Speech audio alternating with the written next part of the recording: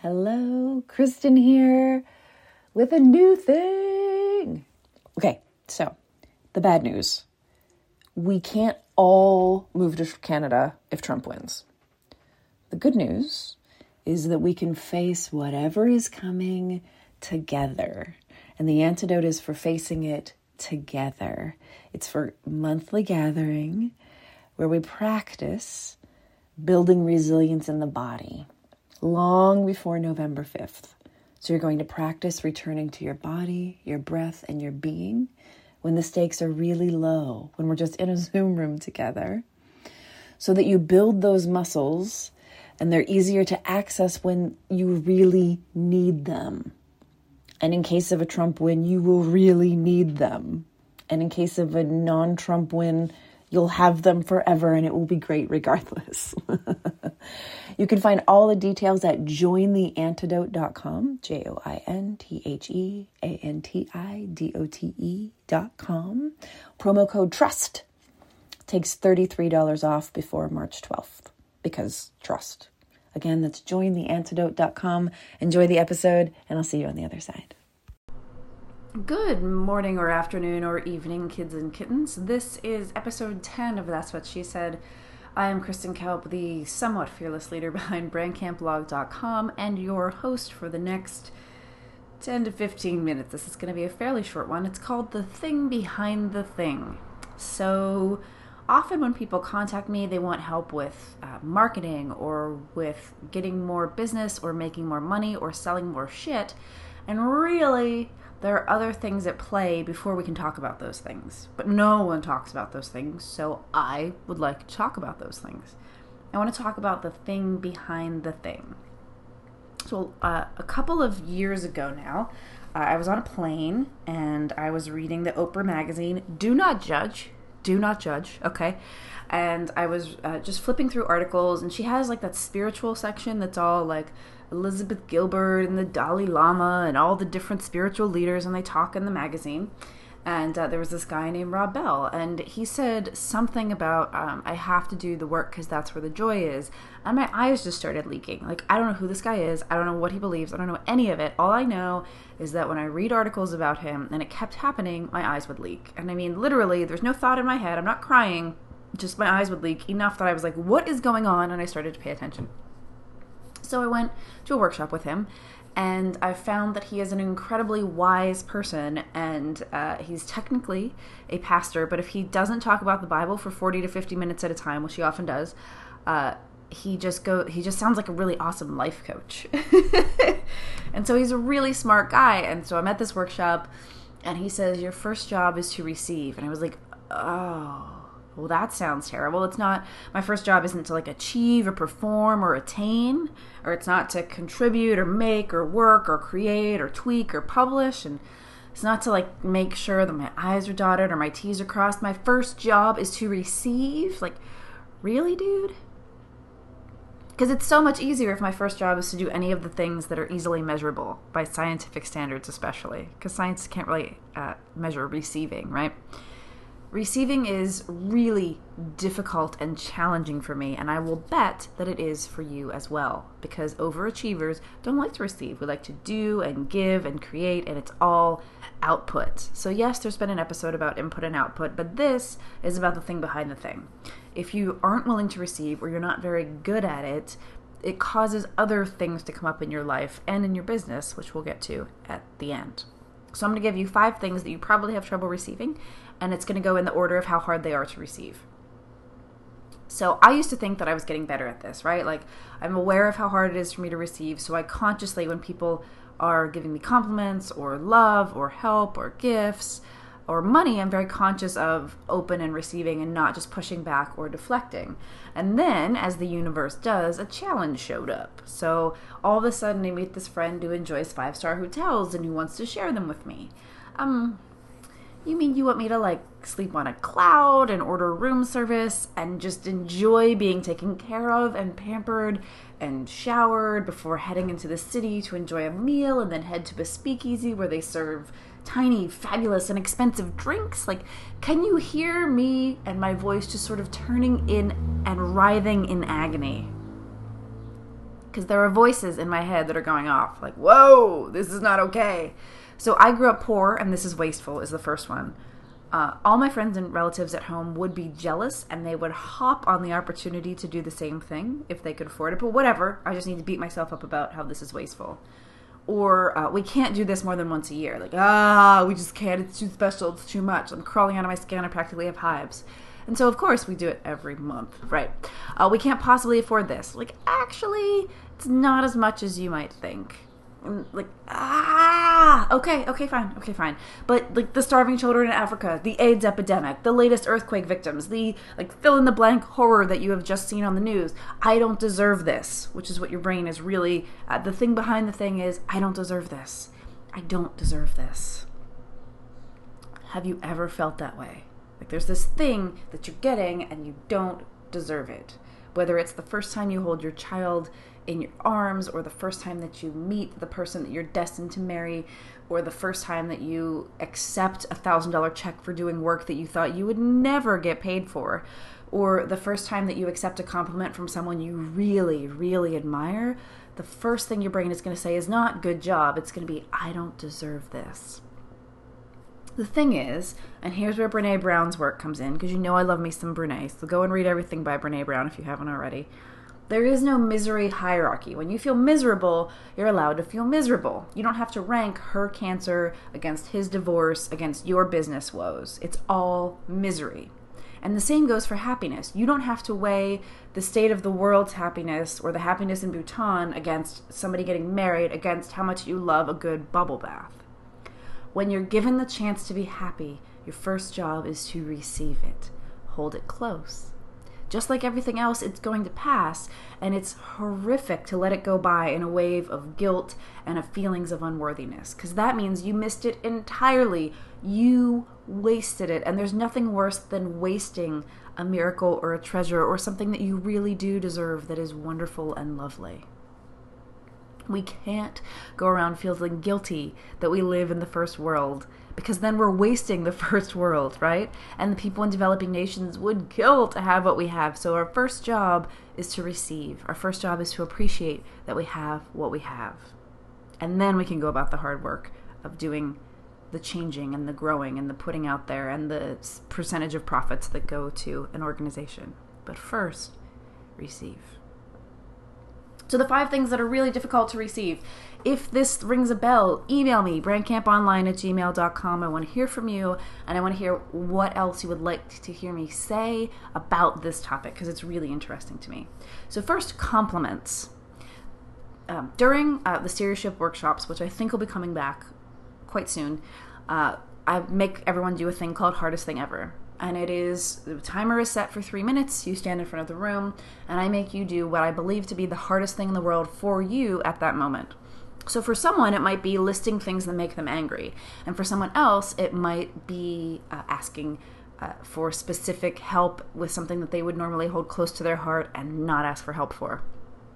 The hardest thing that I consistently ask people to do is to receive compliments. So you stand there, everyone in the room comes up to you in a line one by one and says something that is true about you, that is lovely about you, and you don't get to do anything. You don't get to deflect. You don't get to say thank you. You don't get to deny it. You don't get to push it off or push it back or be like, oh, you too. You have to just receive it. It's an exercise in receiving, not in compliments.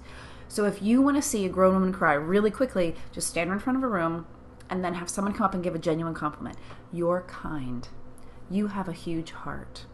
The work you do matters. I have never been more proud of you. It's actually really difficult to receive because we're taught to deflect or say thank you or move the attention away. Compliments are the first place that you can practice receiving. People don't give compliments that they don't mean. Even if it's just, I love your shoes. Thank you. You don't have to tell me where you got them or that they were on sale for $4 at Target. You can just say thank you, or you can smile and say nothing at all. Compliments are level 1. Level 2 is love itself, especially in the form of when someone says, I love you. You can be really quick to say, I love you too, or I love you more, instead of just taking that hair's breadth of a window to ease into that feeling of being loved, because it's nice and it's warm and you might not want to believe it, but if you know it's true, just let it sink in for a minute. Blink, take a breath, take another breath, and then say whatever it is back. We're getting harder now. That's what she said in number 3, help. Okay, so recently at Empaths Inc., we're at a workshop, and we spent a good 10 to 15 minutes breaking down all the ways that one of the attendees could ask for help, because it's so hard for her. And it took her that long to come up with 20 ways to ask for help. So she could ask her husband to help with the kids' homework while she's making dinner.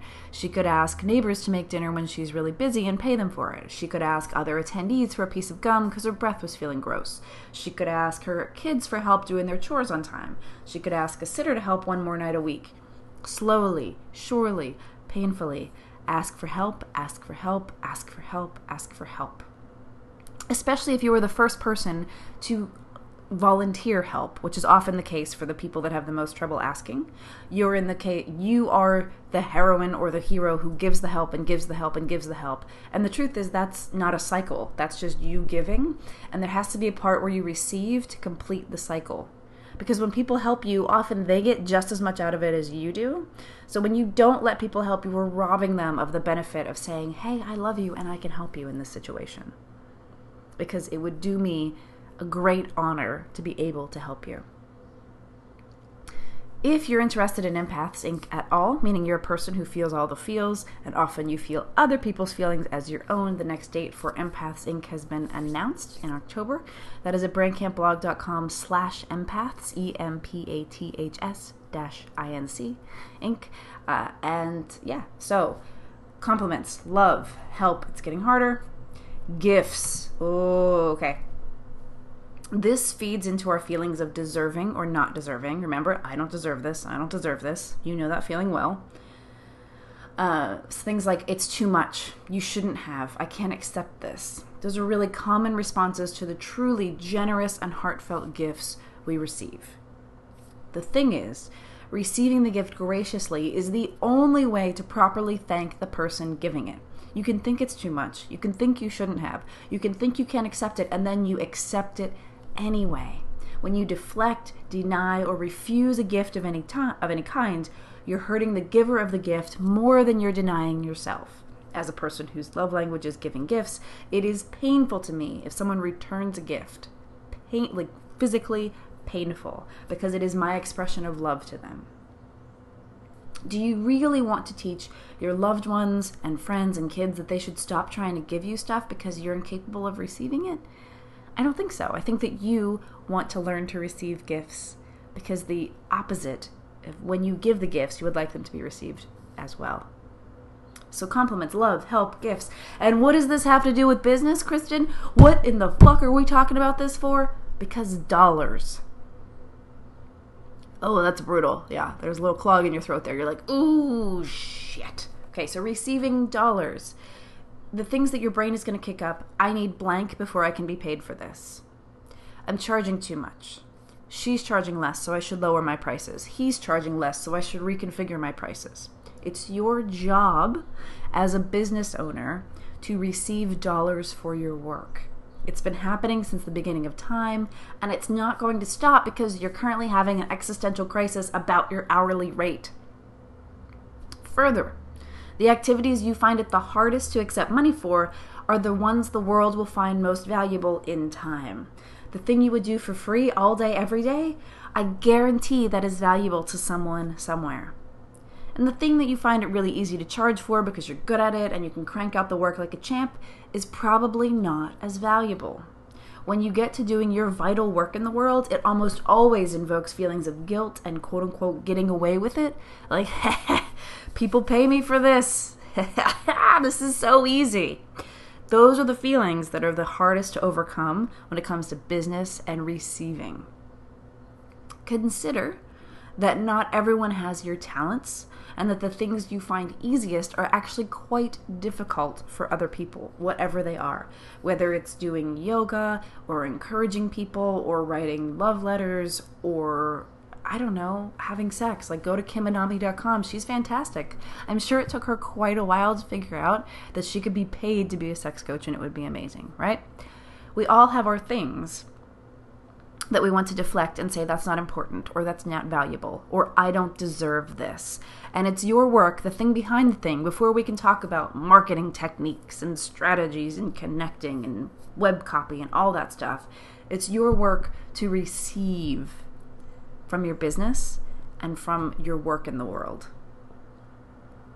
If you would like my help in accepting the dollars as part of our work together, and you are also in need of some help infusing your personality into your brand and your business, and of maybe setting some boundaries so that your clients don't walk all over you, then you should check out brandcampblog.com/introvertsatwork.